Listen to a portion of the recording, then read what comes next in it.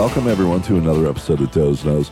This episode's being brought to you in part by our friends at Kona Boys, Green Organic Superfood Brew, Hurley, Oakley, GoPro, Kona Coffee and Tea, Mokulele Airlines, Deuce Gym, and Original Nutritionals. Don't forget, if you're ever over here in Kona and you have always dreamt of catching that 1,000-pound marlin, well, then you definitely need to call my boy Trevor Child up at Maverick Sport Fishing. These guys specialize in half-day, three-quarter-day, full-day, and overnight charters. They have top-of-the-line gear on a top-of-the-line boat. This thing's got bedrooms and bathrooms, living room, kitchen, AC. It's badass. You got to check them out. Go to MaverickSportFishingKona.com where you can check out that boat, or call Trevor at 808-896-7985. Tell him you heard it on Doe's Knows, and he will make sure you are hooked up. Don't forget, you guys can find me on all social media, such as Dozer Dave on Instagram, Dozer Dave Barnett on Facebook, Dozer Dave Knows on Twitter, and also my website, dozeknows.com, where you can see a more in-depth look at our guests, links to our sponsors where they have special Doe's Knows deals, and also listen to the podcast right there. It's pretty cool. Check it out. This week I have a special guest on, Ken Meidel.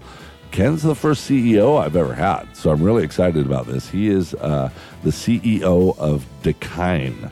Dakine, if you don't know who they are, they specialize in surf gear. You see their surfboard racks everywhere, leashes, deck pads. If you're traveling, I'm sure you've seen their backpacks and suitcases all over the place. Yeah, it's really, really legit stuff. Definitely want to check them out at dakine.com. But more about Ken. Ken is an incredible dude. I've only known him for about a month and a half now, but we hit it off. We hit it off really quick. Him and his beautiful wife were over here, and we got to hang out and get to know each other. And then they invited me over to the Dakine grand opening the re-grand opening of the cannery over in Haiku on Maui. And we were able to sit down and have a podcast right after that, and just talk story and see what it took for him to get to where he is now. And he's got great stories and good advice for other people that are wanting to do the same thing in the outdoor business. So let's give a big warm welcome to Ken Meidel.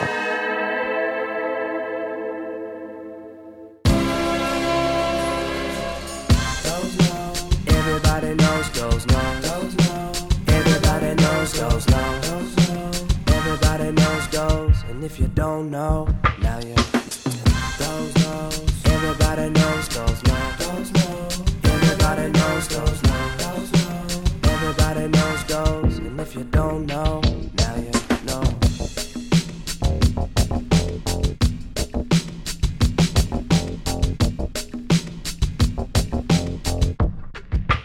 Everybody knows Doe's Knows. Ken, welcome to the show, bro. Thanks, man. Good to be here. Thanks for having me. Absolutely. We're here in Maui. We're at this little Asian / they have, it's a sushi bar / Asian restaurant. They have like every single ethnicity of food here. It is a massive amount of food choice. I'm going to agree with you there. It was a humongous, it was like a karaoke book menu. I was so overwhelmed I could only settle on beer, which when I get confused, that's immediately where I go. Now, we've only known each other for a few weeks. Our friend that we have in common, Eve, put us together. That's true. And Yep. she calls me up. She's like, Doze, hey, I need you to do me a favor. I've got my CEO of my company coming over, and you need to take care of him. And I'm like, absolutely, I'll take care of anybody anyway. And then you came over and we met, and it was just instantaneously you and your wife. She's just a beautiful little mermaid. She has that mermaid hair right now. Yes, she does. And she's got a colorful hair, colorful head of hair. She's a sweetheart. But we hit it off and became friends, cruised around, did some stuff together, and now here we are. We're in Maui. Yes. You just had the grand opening of the re-grand opening of the Dakine Cannery.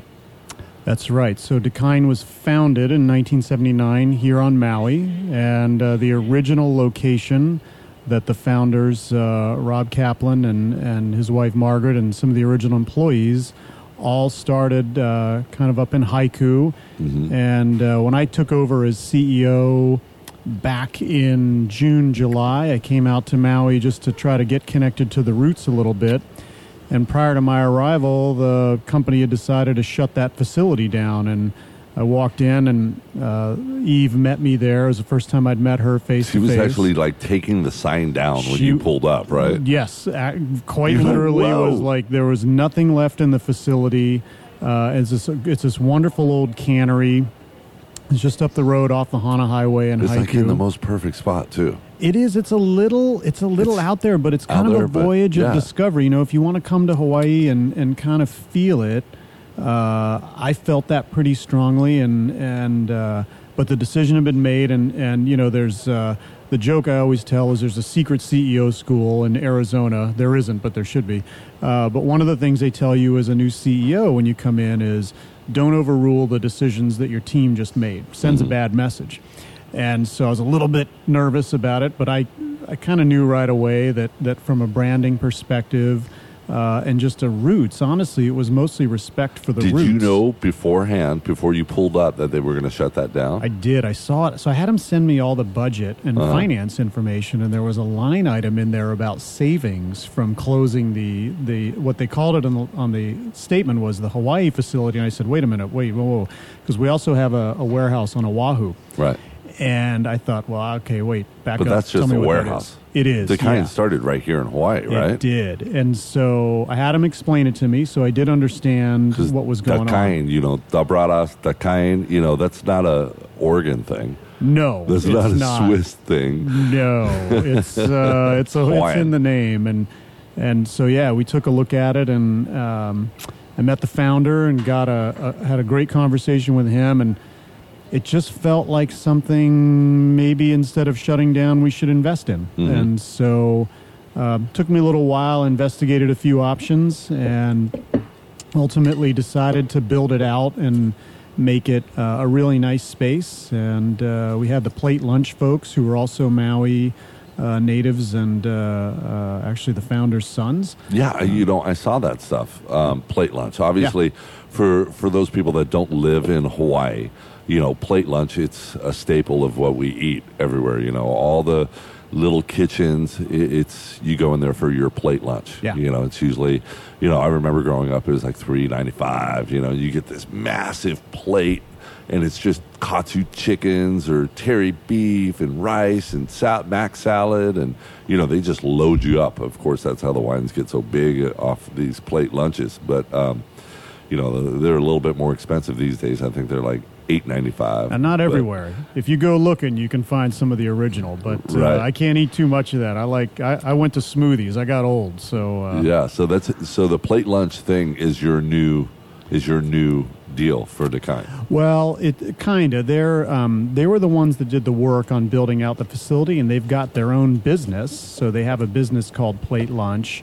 Speaking of plate lunch, I'm going to be eating while we talk here because they just brought us a plate lunch right here. There's a lot of food right there for you. There's a lot of food. It's, you know, that whole Asian mix that we were talking about. So we have Japanese, we have Korean here. It's just kind of a mix of it all. Some tempura, some mandu. It's not all the good stuff, you know, it's more fried. But I think we got some hamachi coming this way as well, too. I think I might throw down for the hamachi. Yeah. So the Plate Lunch crew helped do a lot of the design work, and they'd wanted to do some of the creative building. The cannery space needed a lot of work. Those guys threw down and helped to figure it out, and they just designed this stunning space. And the first time I'd seen it was a couple nights ago. Coming back, I just couldn't believe it from where it had started when I saw it in July to what those guys had built. It's just beautiful, and hopefully people will stop by and see it. It's open. We sell some Dakine product out of there, but really it's just a beautiful showpiece of the brand and trying to honor the roots a little bit. Exactly. Now, let's talk about roots. Exactly. Now, you were actually born in Oakland. I was. I'm a diehard Raiders fan. So am I. Are you really? I am. Oh, my. See, we have so much in common right now. Now I go back to the Kenny Stabler days. That was sort of what Jim I grew Plunkett, up. Kenny Stabler, yeah. So I liked those guys, and then didn't follow it for a little while, but I still pay attention. But growing up, those were the guys. The Snake, he was the man. Oh yeah, I remember. One of my good friends was the lead singer. I haven't talked to him in years. Lead singer of the band Tesla. Remember that band? I do. Signs everywhere. The signs. Well, we used to go to all the Raider games together, and we happened to go there, and he was super hot at that time.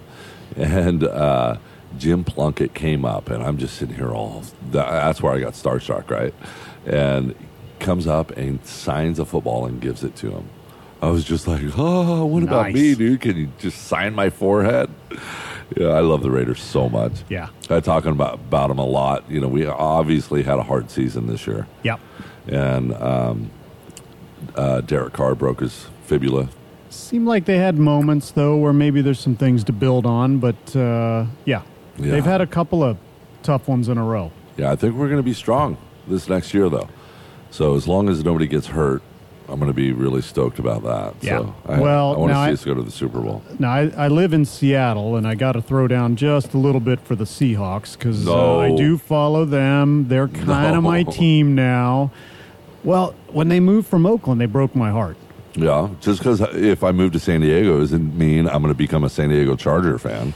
Screw that. Yeah, it's complicated. I got a lot of different voices in my head. They're telling me different things. I got to figure out which one to listen to. It's confusing in there, Dose. It's confusing.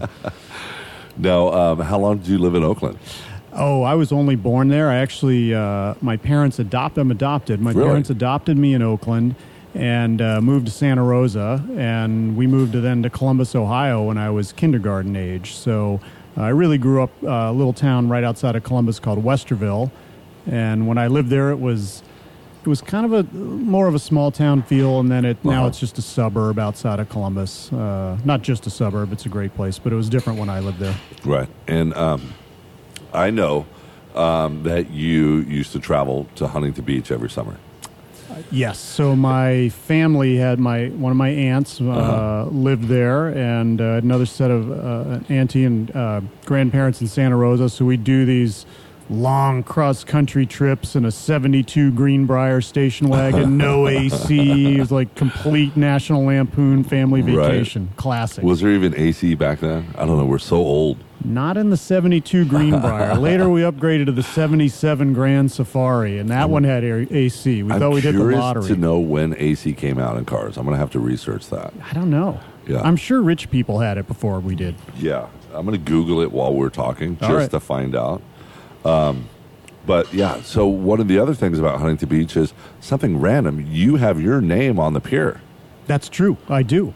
Yeah. How'd that happen? Well, so we moved there after college. My wife and I are high school sweethearts. We've been married for almost 30 years now, and we moved to Huntington Beach a few years after college, and as a gift to me, she donated money to the pier rebuilding, and they put my name on the wall.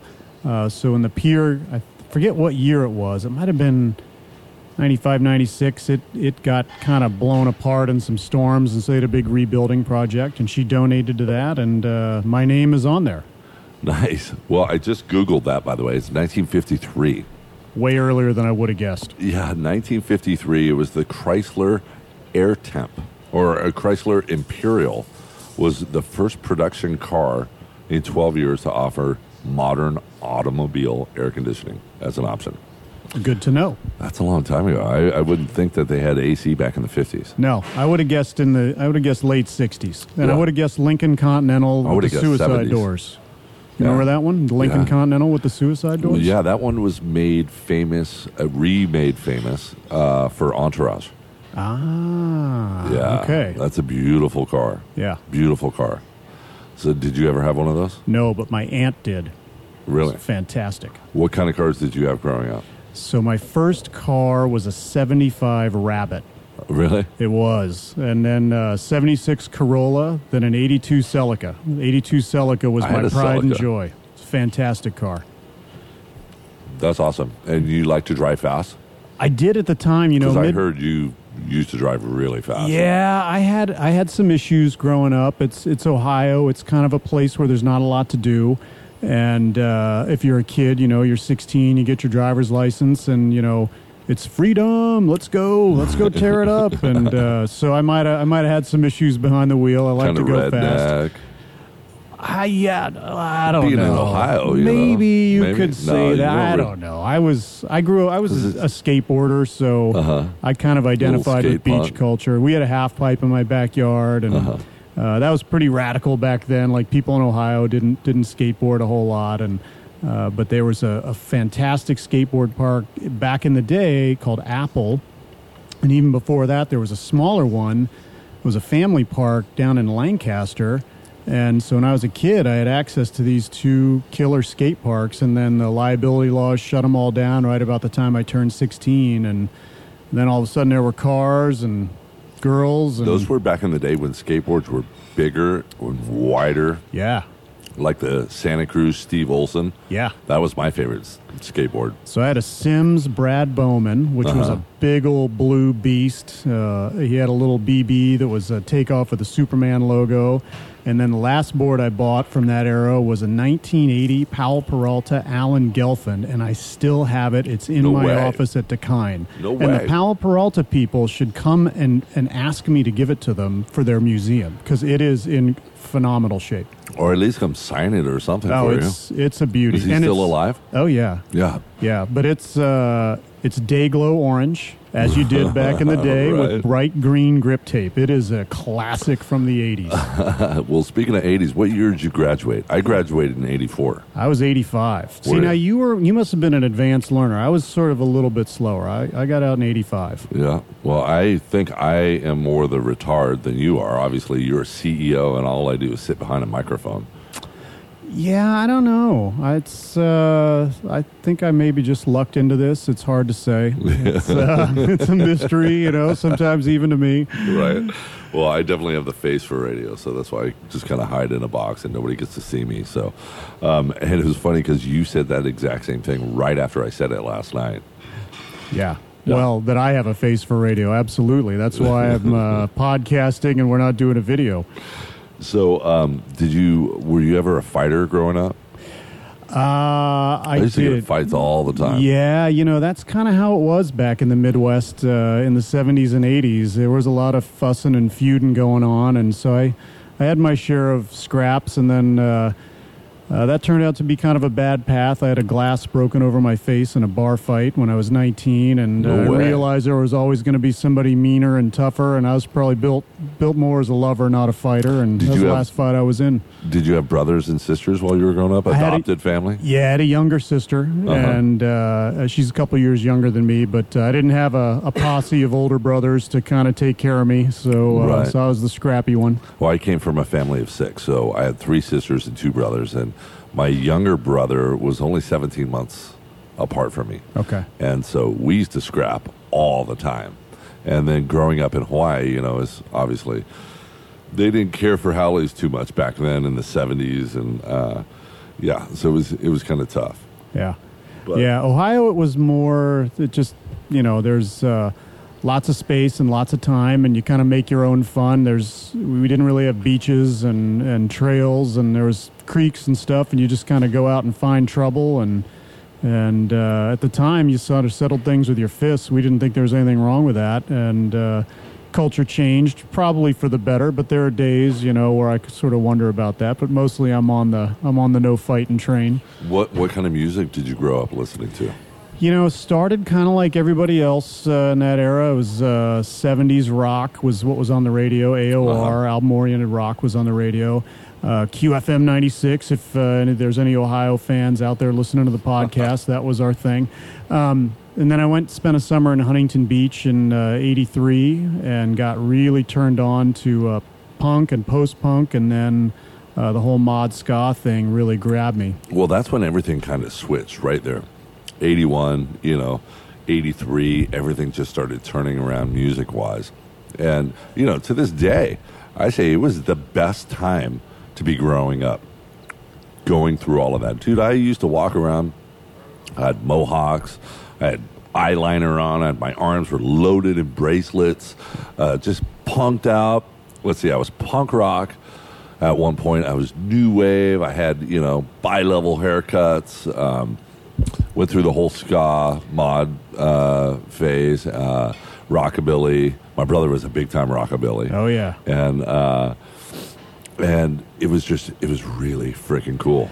You know? I think to a New Romantic. Yeah, the New Romantics. Yeah. See, now I was a ska guy, and they didn't really like the New Ros, so those were the ones we were like, oh man, I don't like those New Ro guys. Right, we had the puffy, Spandau Ballet kind of stuff. Yeah, it was. I think it's a little different now because the music scene is so much different. But at the time, it just felt super fresh. There was just something new coming all the time, and music was really exciting. And it wasn't instantly accessible, so you had to go find it. You'd hang out in record stores, and just all the clothes changed, and it was a cool time to kind of be that age. What were your favorite bands? Probably like Madness and English Beat and the Specials, Selector, the Untouchables. Yeah, I liked all the English ska bands, but I liked some of the New Romantic stuff. I liked a lot of Depeche Mode, and I was a big K-Rock and 91X guy when we were living there. Yeah, I was a huge New Order fan, loved them.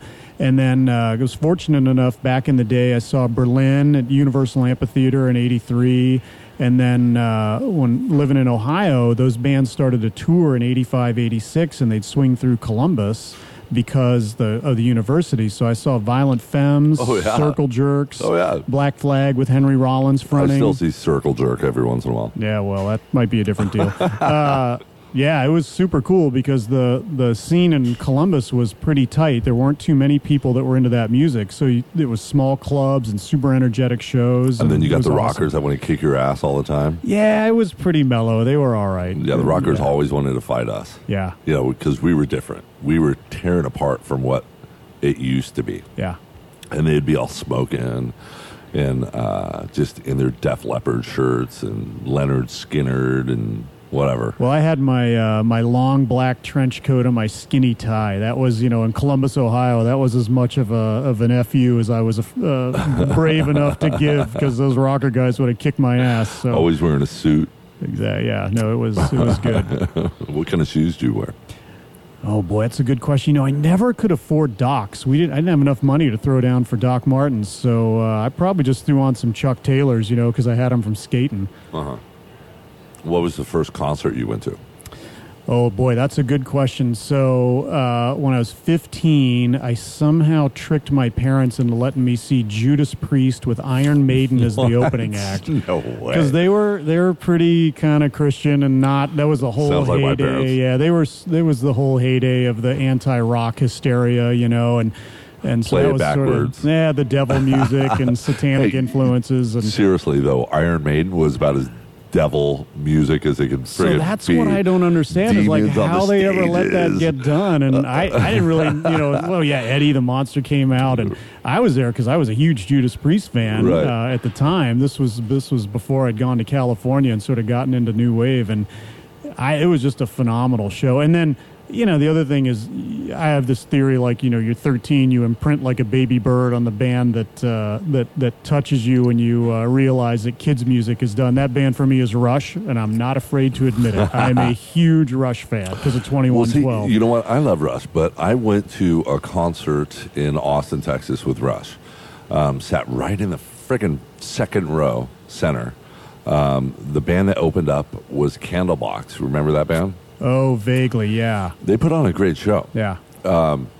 They ended up sitting right behind me because they wanted to see the Rush show. It was the first time they had ever opened up for Rush. And so they play their set. They come sit down behind me, and then Rush comes on. And it was so good, but it was such a weird vibe. Nobody stood up. Wow. Nobody stood up. I stood up. And then nobody's standing up. Did the Candlebox guys tap you on the shoulder like, hey, get down? No, they were doing cocaine. It didn't friggin' matter. Well, that was back in the day. That was back in the day. But, it was crazy. I was just like, whoa, this is kind of a weird show here.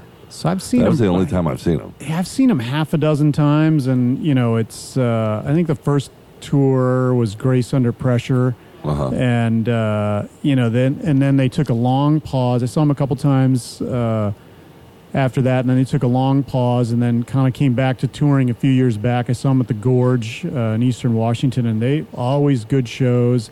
But it's funny you mentioned that. I did see one show at the White River Amphitheater where they were just a little off, and I think the energy in the crowd was a little off, and so I'm sure they had bad shows like every band, you know. Sometimes.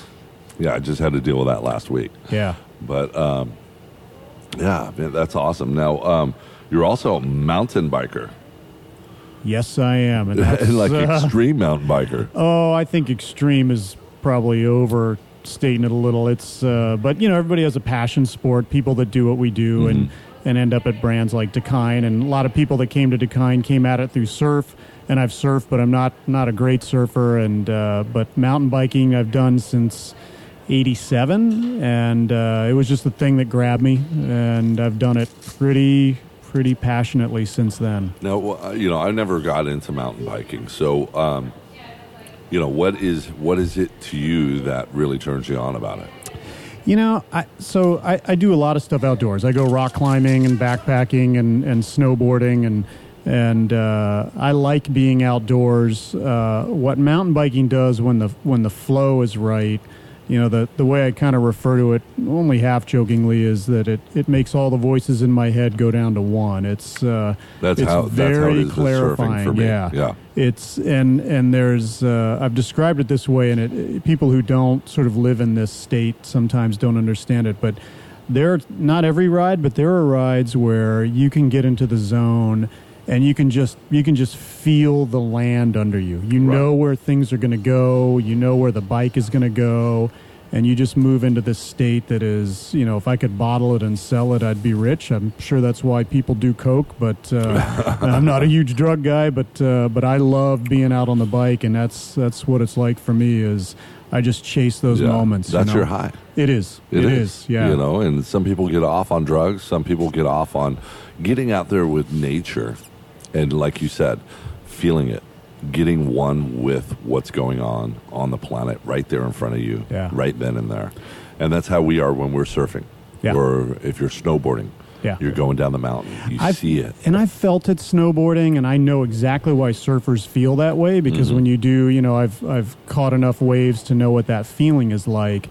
I can only imagine what it's like to surf, you know, to have access and surf regularly and to get really, really good at it. But I've been mountain biking for so long, I can probably understand that feeling. But there's nothing else like it, and it probably changed my whole life to chase it. So I you're super fit. Obviously, it looks like you do it all the time. It's the thing I chase the hardest. Really? Yeah, for sure. That's cool. Now, obviously, you know, we're talking about that, but one of your fellow team riders, you know, started off in the surf and now is up in the snow. Jerry Lopez. Yes. So he started with Dakine back in the day. He's not with us anymore. Okay. He's a Patagonia. Is he? Yeah, he's with Patagonia, and he's just a great guy. Damn him. No. He's a Patagonia's a great guy. And Jerry, I've met him once, and he's such an inspiration, I think, for those of us who follow surfing and know what he's done in snowboarding. He's just a legend. And for those of you who haven't met him, he is just genuinely one of the nicest people you'll ever meet. Right. And really a great guy. And he's caught the snowboarding bug. And I can't wait to get him on the show. Yeah. Yeah. He is just the legend of all legends when it comes to surfing. Well, he comes through Hood River where Dakine is every once in a while. So I'll put in a good word if I see him. Cool. Awesome. And now you've got 2 kids. Your wife, Sheila, daughter, Riley. Yeah. Son, Aiden. Yes. How cool is it to be a dad? Because I'm a single dad. Yeah. I love it. It's, at least you got company with you to help. Yeah, they're, you know, I remember when my daughter was born, just realizing, okay, this is why I'm here. Mm-hmm. I was sort of put here to be her dad, and then when my son came, I just couldn't believe how cool it was that I could feel that way again, and they're both just awesome kids, and we have a great time. We have a super loving family. I'm the like easy pushover dad, and you know they get a little nervous. I think you're the easy pushover boss. I might dad, be. Yeah, everything. I might be. I think I might be the nicest guy in the action sports industry. What do you think? You're one of the most relaxed guys I know. No. Yeah, you are so relaxed. That's not my reputation, by the way. My Really? reputation Because- is I'm like super intense. Really? Because Yeah. I'm like, hey, dude, where do you want to sit? How do you want to sit for this podcast? And you're like, I want to be sprawled out all over this chair. Yeah. Yeah. With a beer, just yakking. Yeah, no, that's sort of, but, well, it's. I'm kidding. You, I'm you kidding. get to be like You're 50. sitting up You know, straight. you get to be like 50. You realize there's only like 5 things you care about, like coffee, beer, hanging out with your wife, hanging out with your kids, riding mountain And bikes. new friends. That's the list. And you new know. friends. All right, there's 6 Coming to things. Hawaii. There's 6 things. Yeah. So I think we're going to be doing that a lot. What do your kids do do they do sports or So are they intellectuals? You know, My son's an intellectual. Yeah, no, your son is awesome, and your son and my son would get along great. They're both kind of into the same things, and I could just tell right away that he was just a super kid. You know, we raised our kids with the idea that we would just expose them to a lot of different things, and they could choose the things that interested them, but they had to choose something. So my daughter she played lacrosse and got into improv. And she's frankly an inspiration for me. She takes all kinds of chances and gets That's out cool. there in the world in a way that I never did when I was her age. And, you know, my son is 15. He's figuring it out, and he's just an awesome kid. But we do spring breaks together.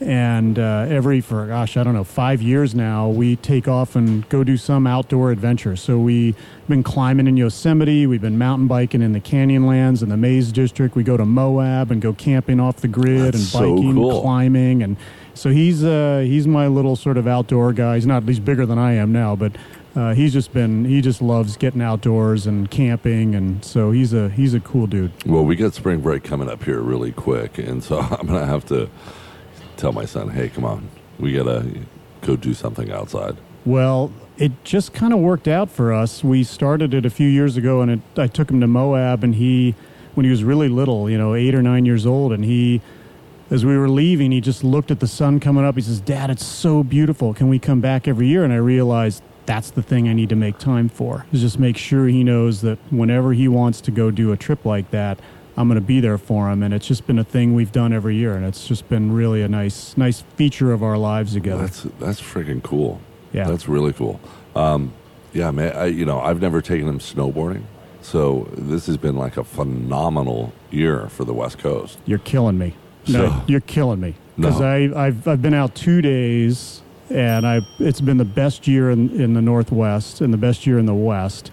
And I've been so busy with Dakine, I've gotten out 2 days. I have a season pass, and I'm just not. I'm Well, dying. maybe me and Jake will come and grab your season pass and pretend like we're you. It's going to be hard because I have hair and you don't. But is there a photo on there? They won't check it. You'll be fine. Okay. Well, maybe we'll come borrow that thing. Yeah, we'll go. Well, if you come, that'll give me an excuse to take you out. Yeah. I'll be the ambassador. I love it. Yeah, I love Bring it. him. I'll teach him. It's good. Yeah. I got to find out when that is. I know it's like in the next 2 weeks. It's pretty quick.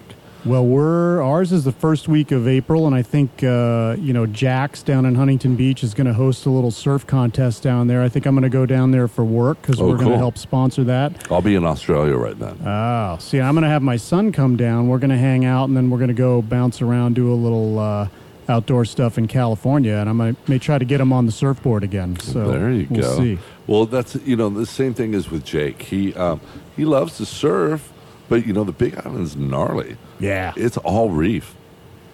Homeboy took a wipe out on that reef. He got ripped up by tube coral by the reef and then covered in Vana. He was like, screw this. Ouch. I don't want to surf again. Yeah. But yet I take him to Kauai, or if I take him to California, it's sand like Honolulu Bay right there. Yeah. And he's like, I'll surf all day long. Waipio Valley.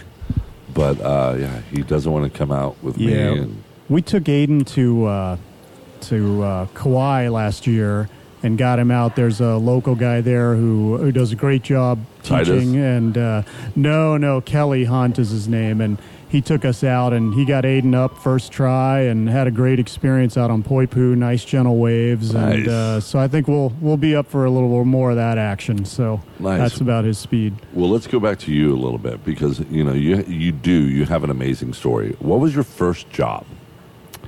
My first job ever? Ever. I delivered newspapers for the Columbus Dispatch when I was 12 years old, and I've never not worked. That's sort of a little interesting How many factoid. years?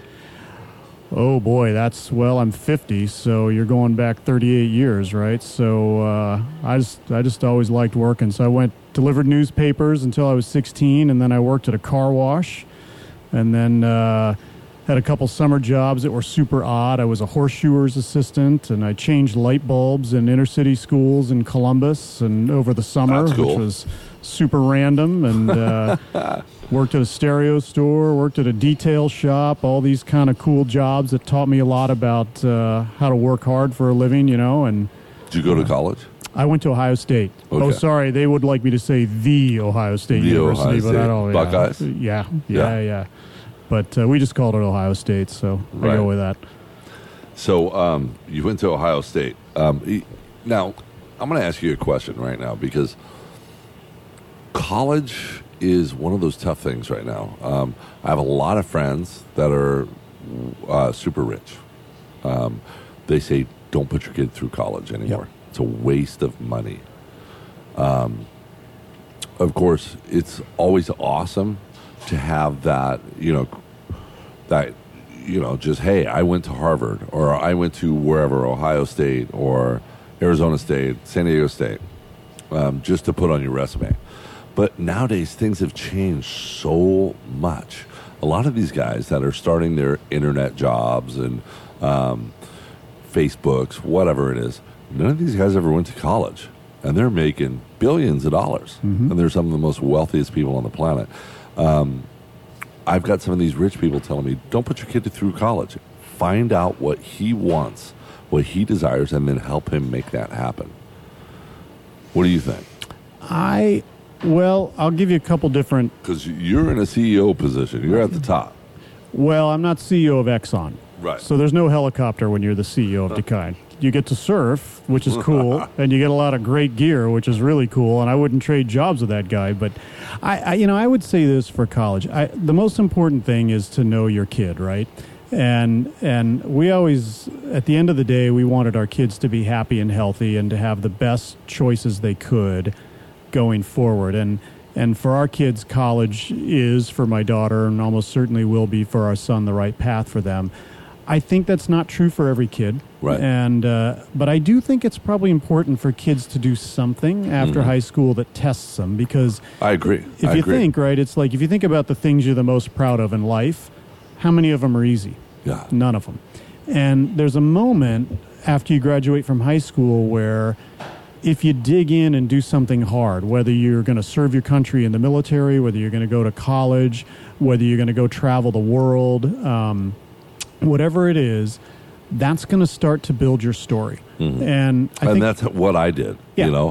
I went into the reserves. Okay. I paid for my college. Yep. Kind of started that way. Yeah, and so you learned a bunch of stuff, and it shaped who you are, and you're a happy guy now, and Gave me discipline is what it gave me. yeah, and it taught you to work hard, Yeah. and that sometimes you got to I suffer think for my things you dad like. really taught me to work hard. He was 25 years in the Navy. Yeah. So, growing up in a military family, it was just like, hey, you got chores. You can't do this. Yeah. You want to go serving? You got to get all this stuff done. Yeah. Yeah. I think, the one thing that you said, which is something I feel pretty strongly about, and I gave a speech once and kind of made all the kids in the room to a college and gave all the kids in a room a good chuckle is, I said, look, the culture at large gives you a simple message a lot through movies, which is, do what you love. Mm-hmm. And the reality is, in my life, and I think in most other people's lives, is you do a lot of stuff you hate to get to do the things that you want to do or to pay for the things that you want to buy. That's sort of reality. Mm-hmm. And trying to figure out where that line is part of the joy of life to me. You're never going to get it right all the time. Right. It's very, very few people do that. And, ultra rich people have the luxury of looking back and going, hey, that worked out for me. I didn't grow up with money. I don't have a lot of money now. Well, one of the things that they're bringing up right? is also debt. Because you go to college, these kids are now in debt for a long time, paying off their student loans. Most people aren't privileged enough to be able to have their college taken care of. Right. And so instead of putting your kid in debt is what they're saying is let's bring their mind out and find out. I think for the right kid, I think that it's terrible actually that we don't find those kids and figure out a way to help them pursue whatever path makes the most sense for them. But that won't always be college. I completely agree with that. I think if there's other things that really bring them joy or inspire that passion for them, college isn't the only way to get there. I think I completely agree with that. Right. So I want to know, how'd you get into the outdoor industry? You know, for you're doing all this stuff, having fun, paper jobs, and you know, changing light bulbs and stuff. What got you into this outdoor industry? You're living in Ohio. Yeah. Not much of an outdoor industry out there, because unless you're a hunter, and that's only seasonal. You know, I know Ohio's famous for its whitetail deers. There's a lot of hunting there. I'm a bow hunter, so I know that area well. But how'd you get into the outdoor industry? Yeah, we grew up playing in the creeks and forests, but at some point I took a job and I worked with a guy who handed me a copy of Desert Solitaire, which is a book written by Edward Abbey, and he writes very nicely about the desert Southwest and made me want to go see it. And when I finally got out, we moved to Huntington Beach because I kind of knew I wanted to be in a beach town, and got to see the desert, and that just inspired this lifelong sort of love of the outdoors. And I realized I'd taken a couple of jobs. I got a degree in engineering and computer science and was consulting for Ernst & Young, which is this big firm they're great, but, you know, it wasn't really what I was chasing. And got put on a job to do some work for a company called Cascade Designs, which is up in Seattle. They're Thermarest and MSR, kind of hardcore outdoor backpacking, climbing stuff. It was a good culture fit, but they were super small. And then they bought another company, got big enough, and I was kind of done with the tech world. You know, I was good at it, but I didn't love it, and kind of wanted to go do something fun. So put these companies together and started down working for them, and was their chief information officer, which is the kind of the highest level IT guy, for about 5 years. And then a little bit of a management shakeup, moved over, started running sales, marketing, and product development, and off I went. Yeah. I know you worked for one company. It's called something that made I can't remember the exact name. I have a dry bag. Oh, Seal Line, yeah. Yeah, I have a dry bag backpack from Tavarua. Yeah. And so they, you know, imprinted Tavarua Resort on there. And it's one of my favorite backpacks. The thing's lasted forever. Well, you know, there's better bags from Dakine that do that exact same thing. Okay. So I don't know if you do that. No, Seal Line's great products, actually. I actually did see you with that backpack the other day. Yeah, that's the Cyclone 2. That's the one you saw when we were together on the Big Island. Right. That's a killer pack. So Seal Line is one of the brands that Cascade Designs has. So how are you able to keep talking? Take a drink of that beer right there. I'm getting a little thirsty. Thing's getting warm right there. So Sea Line. And we're back. Sea Line. Yep.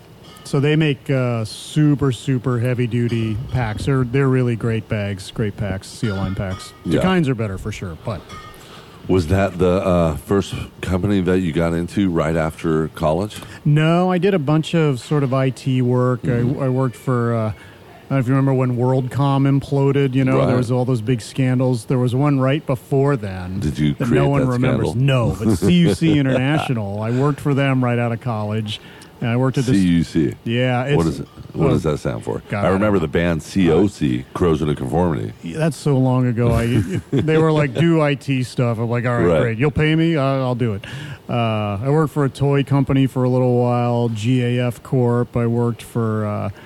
software company for a little while, but all that was just sort of like learning stuff I needed to do to kind of, you know, follow whatever path I was going to follow that led me here. Right. Now, how did you, I guess you started consulting from what I heard?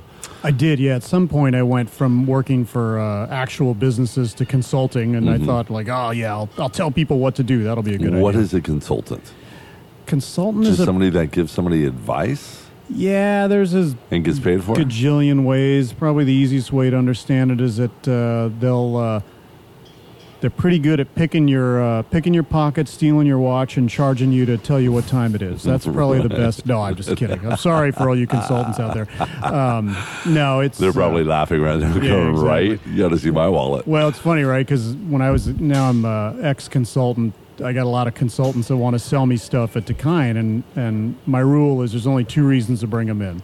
One is they know something that you don't, and 2 is you're too busy. So there's the kind that'll just help you because you want to do more things than your internal staff can do, and then there's another kind that they know something that you don't, and you're going to pay them to teach you. Those are the 2 really good reasons, I think, to bring in consultants. What got you out of that? It's a good gig. It pays well. You travel a lot, but at the end of the day, you don't own it. You're doing it for somebody else, and I really felt pretty strongly like I wanted to own the quality of my work. If I was going to make a difference, I wanted it to be something that was for the company I worked for. Right. Now, how did you find Dakine? Well, that's an interesting story. Did you find it? I did not. My wife found it. So I'd known the brand forever because snowboarding primarily and mountain biking. So I wore the hydration packs and I had leashes and I had a longboard when I lived in Huntington Beach, and that had a Dakine leash on it, as you do. Dakine's like everybody knows Dakine. Yeah, it's a killer brand. You see cars driving down the road, the racks on their car, whether it's snowboarding or surfing or whatever. Dakine is right across the back. It's an iconic brand. And so about a year ago, I was at the SIA trade show, the snow sports trade show for outdoor research. So I was just prior to Dakine, I was the president of outdoor research. And my wife sends me a text and she says, hey, Dakine needs a CEO. Like, you should go do that. Like, you'd be perfect for that. You were meant to do that. And I don't know, it's a long commute, maybe. All right. It's just like, quit your whining, get in there, get in the game. So I gave the guys that owned Dakine a call, and we had a long series of chats, and ultimately I chased them until they caught me is probably the best way you could describe it. Yeah. And so you've been there for how long now? Year and a half? About 9 months. Yeah, not even a year. Yeah. That's awesome. What do you think? It's good. It's been through a lot. It was purchased, I think, 2008 by Billabong, right before the economy melted down. And that's when all the big name brand surf companies were buying every single company that there was around. Yeah, there was a big roll up. And Billabong were just buying everything. Yeah, they were. Things kind of got a little crazy, didn't they? Yeah.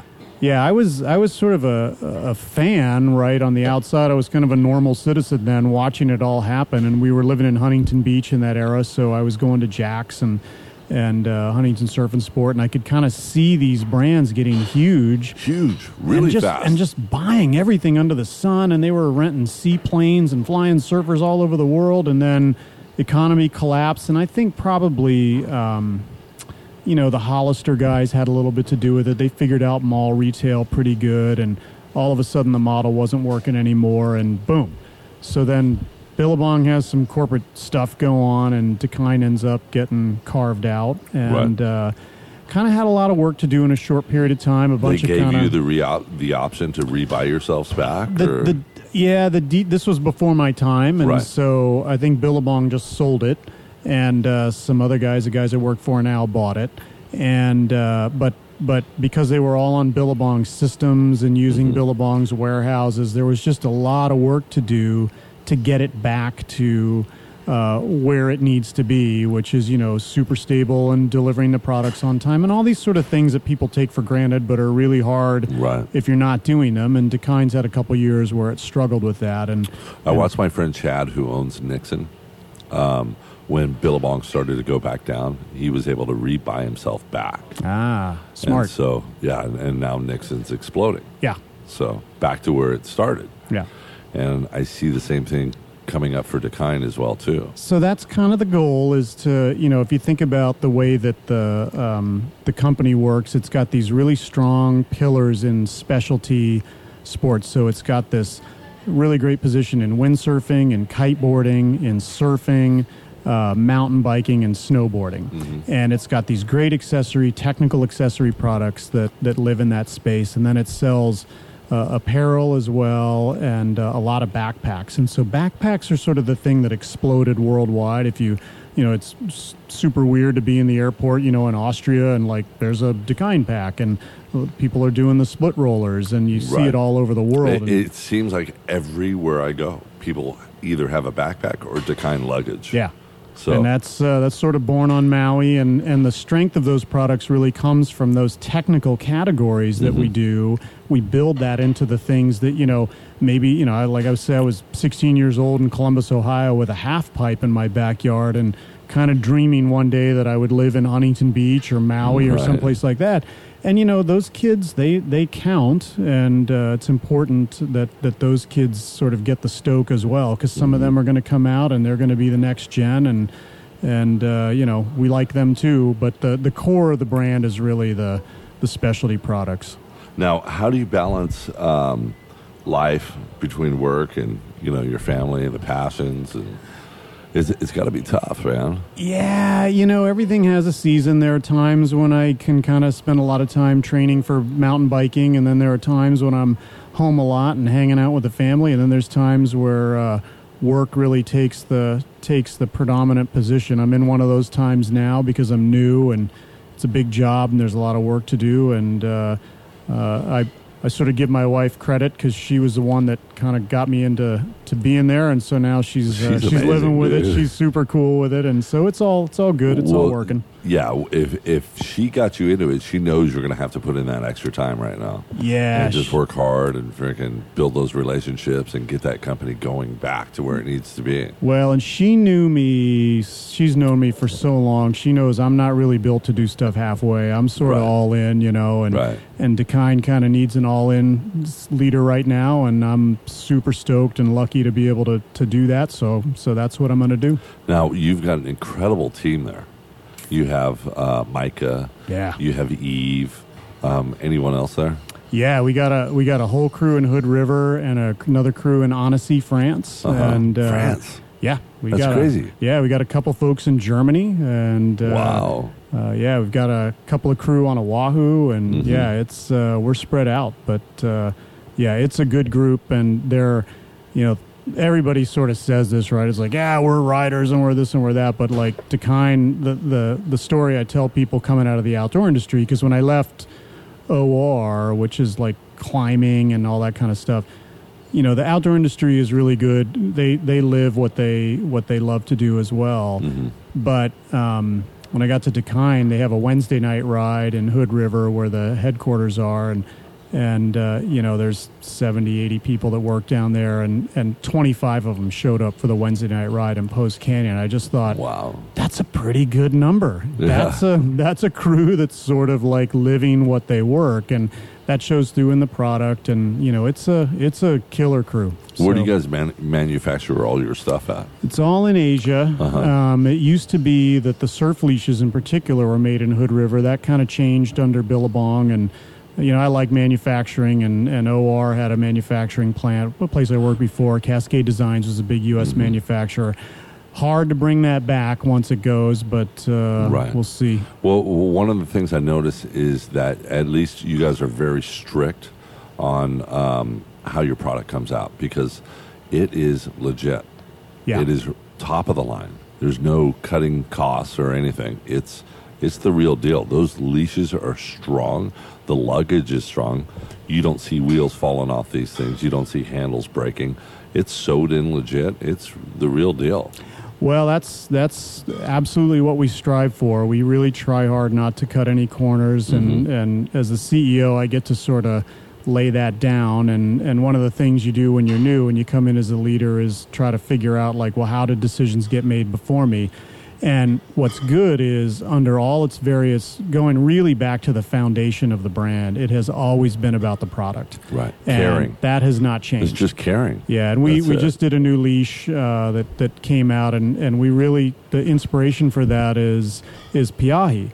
And, the Haiku facility is just up the road from Piahi, and designing a leash to work when that wave is firing is really, that's our inspiration. And we don't sort of go, well, what's the cost target, or what can we shave here or there? It's like, it's got to work for Albie and the Maui crew, and it's absolutely that needs to kind of deliver. And leashes are tricky because you can build one that never breaks, but that actually isn't, once it Yeah, if it gets heavy, there's a point you need it to break. Right. Yeah. You don't, if you make it too stiff, it'll jerk you around. And so we try to live it and figure out, what is right. What is the right formula for the team? Have you had any of those boys take you out on the jet ski yet?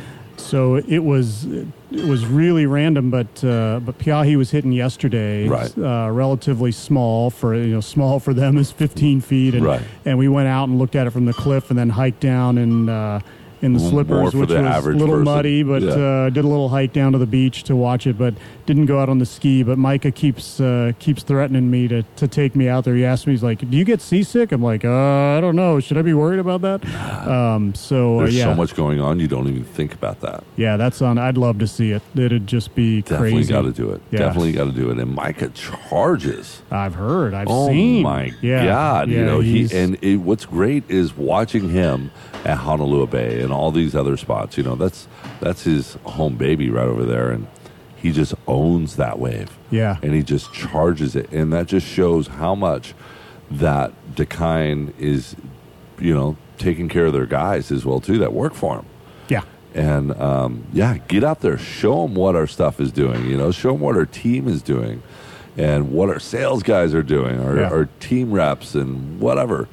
And it's awesome to see him out there just laying it down. Yeah, they've had a series of tests for me that they take me out on the bike to see if I can hang. They take me out on the snowboard to see, and they're always watching me. They're always very polite about not trying to embarrass me. And then they don't want their paycheck to die. Okay, he can hang. He's okay. But they were trying to figure out, is this guy one of us, or can he really ride or not? And with Micah, Micah's such a good surfer that I've had to kind of tell him, hey, one day you're going to take me out. You have to be really nice with me and be really gentle, because it's been a while. I was surfing longboards down at Old Man's, but that was 20 years ago, and so we'll get back into that one nice and easy. Oh yeah, well at least you're having fun, and one of the great things that I saw is that your crew, they love you.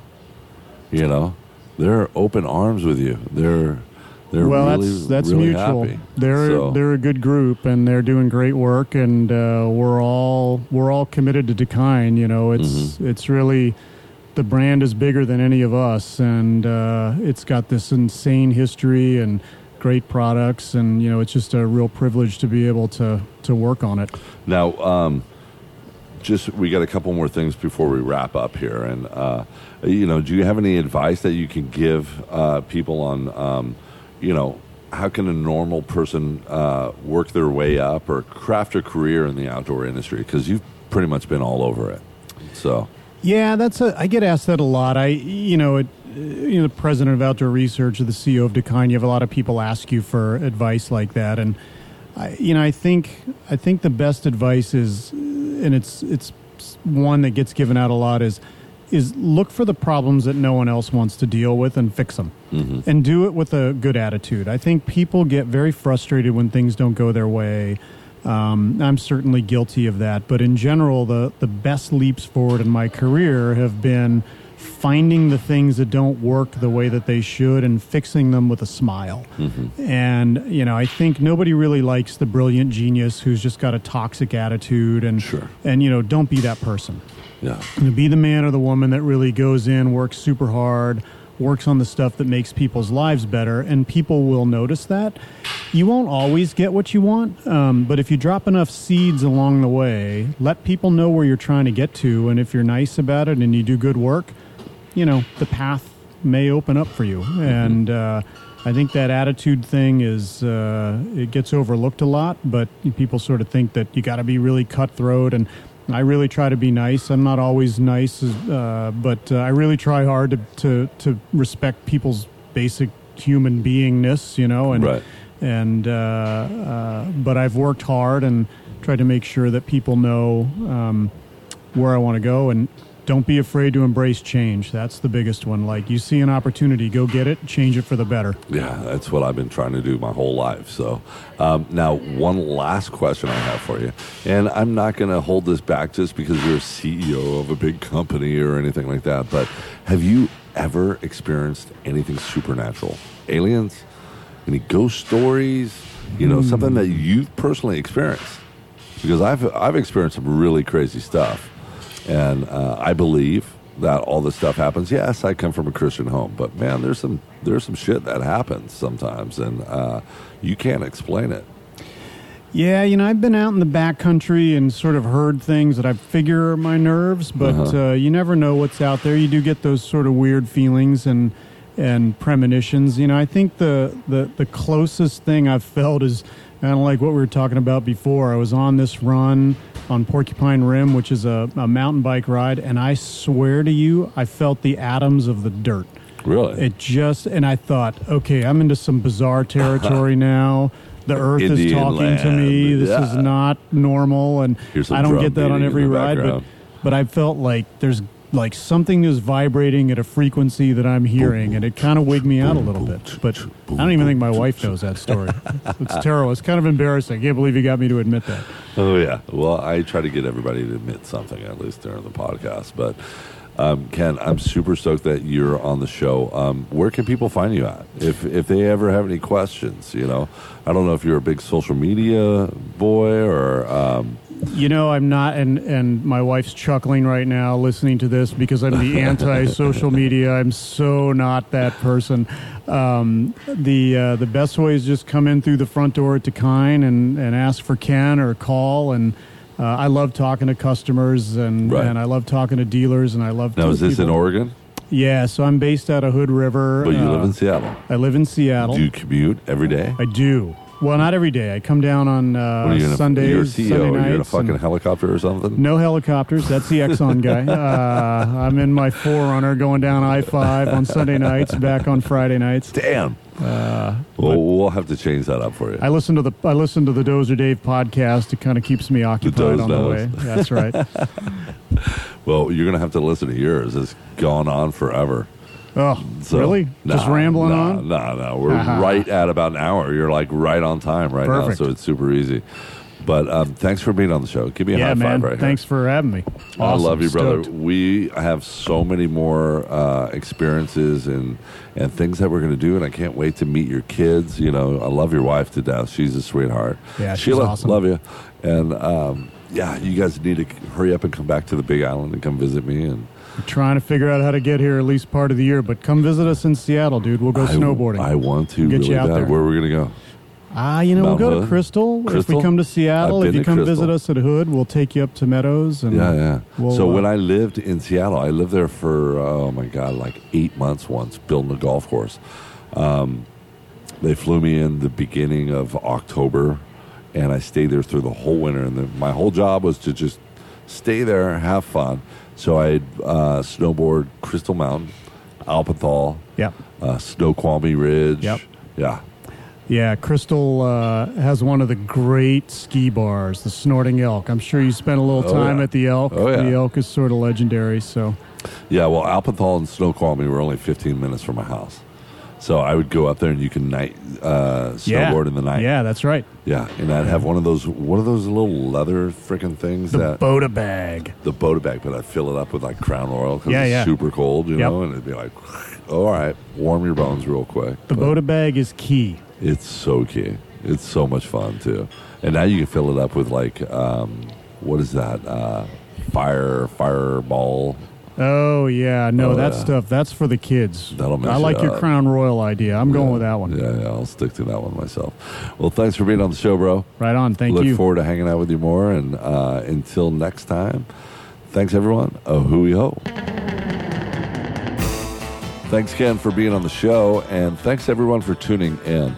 Big thanks goes out to Mokulele Airlines for always being there to get me on a flight wherever I need to go to make these podcasts happen and come straight to you. If you don't know anything about Mokulele Airlines, well, they're a family-owned and operated business based right out of here in Kona that tries to make your inter-island travel as easy and affordable as possible. With over 120 flights daily throughout the Hawaiian Islands with no TSA, why would you not want to book your next trip or upcoming vacation with Mokulele Airlines? One of the great things about this airline is your pets, our little beloved loved ones, furry little guys, they fly free. Yep. and no TSA. I love that stuff. You can find them at mokulele.com or on Facebook at Mokulele, at Twitter at Mokulele Air, and on Instagram at Mokulele Airlines. So go check them out. Get on the flight. Maybe you'll see me. Green Superfood Brew. These guys are legit. These guys are based out of Kailua over on Oahu, and their mission is to help support healthy and active lifestyles with their organic and kick-ass beverage. Indeed it is. Green is the go-to beverage for surfers, divers, hunters, pretty much anyone who lives an action-packed lifestyle. This certified organic brew contains powerful green tea to give you a natural boost, hydrating coconut water to keep you going strong, and kale to keep your body loaded with the phytonutrients. Look, guys, if you haven't tried Green Superfood Brew yet, you're seriously missing out. But good news is, the boys at Green and myself believe in their products so much that we're willing to let you try it for free. Just go to their website at gr3en.org, use the promo code DOZER3, and get a 3-can trial pack for free. You just pay the flat rate USPS postage to get the cans delivered to your door. This stuff sells for around $3 a can in the stores, so here's your chance to get 3 for free, and you can find out what me and my friends are freaking out about. I love this stuff. I love the way it makes me feel, and I'm confident you will too. So try 3 for free today at their website, gr3en.org. Use the promo code DOZER3 and get your 3-can trial pack. There's also a link on my website, so go check that out. Oakley Sunglasses. Best on the market. Loving all of their stuff that they keep sending me with their prism lenses, from the golf lens. When I'm out there playing golf, I can see the ball so much better. Their fishing lenses. They have a near shore and a deep water fishing lens that's just ridiculous. Or just their normal polarized sunglasses are badass. I'm actually getting a new pair of reading glasses made right now with Oakley frames that are going to look super sick. So you're going to have to see some photos on the website to see what I look like. Check them out at oakley.com. If you're ever in Southern California, Venice Beach in particular, go check out Deuce Gym. My buddy Logan owns this place, and it's badass. They will customize a workout just for you. Whether you're 8 or 80, they'll make it happen. You want cardio, you want strength training, you want CrossFit, just whatever it is, go check them out at Deuce Gym. Find them on all social media, Deuce Gym, or website, deucegym.com. Kona Coffee and Tea. It's where I get my morning crack on every day. Best coffee in the world. They grow it up on the slopes of Hualalai and bring it down to us fresh every morning, roasted and served to you by the lovely ladies that work at this place. You can find them at KonaCoffeeandTea.com and get it shipped out to you.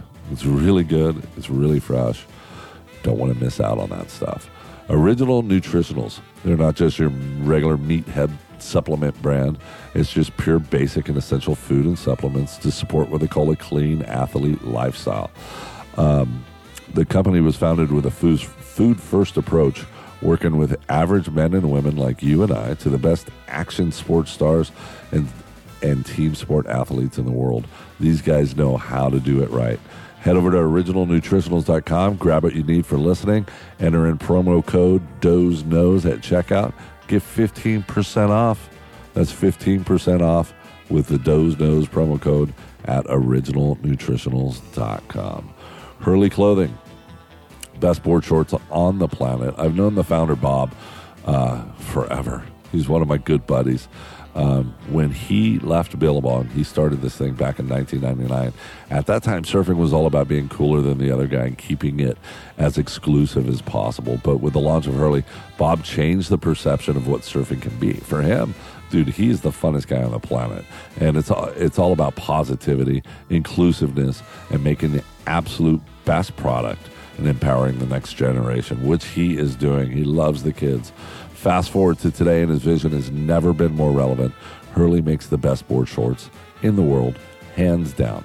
But there's so much more to the brand, from the partnership with Nike to the work on clean drinking water, access. You know, it's crazy. World champs like John Florence and Chris Amore. Hurley is the brand of now and tomorrow.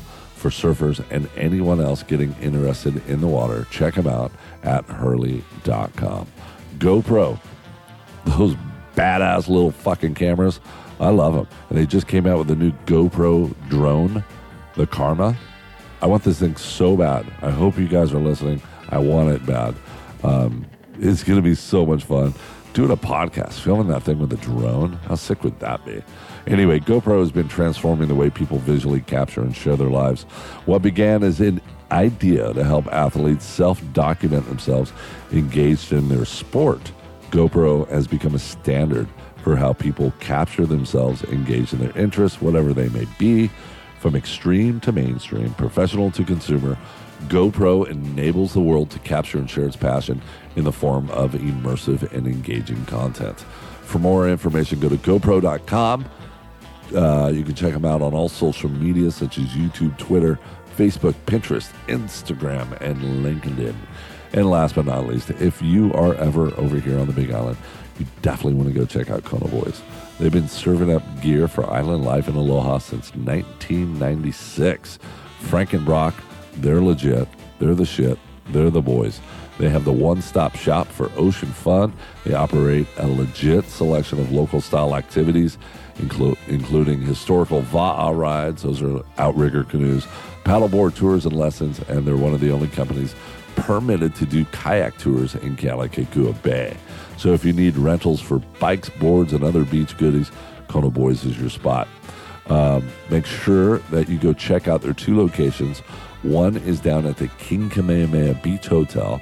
Right on the beach is a cool little beach shack where you can rent stand-up paddle boards right there, jump in the water, and go swim with dolphins or whatever it is you want to do. Or go down to their store in Kealakekua Bay. It's a great store. They've got all kinds of products from Patagonia to their own brand, Kona Boys, and surfboards, skateboards, clothing, stand-up paddleboards. They got it all. Diving gear. So check them out, Kona Boys, and go to their website, konaboys.com.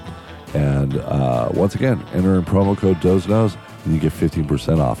Whether you're in the store, online, whatever, Doze Knows, 15% off. Check them out, konaboys.com. Thanks again for everyone for tuning in, and until next time, ahui ho.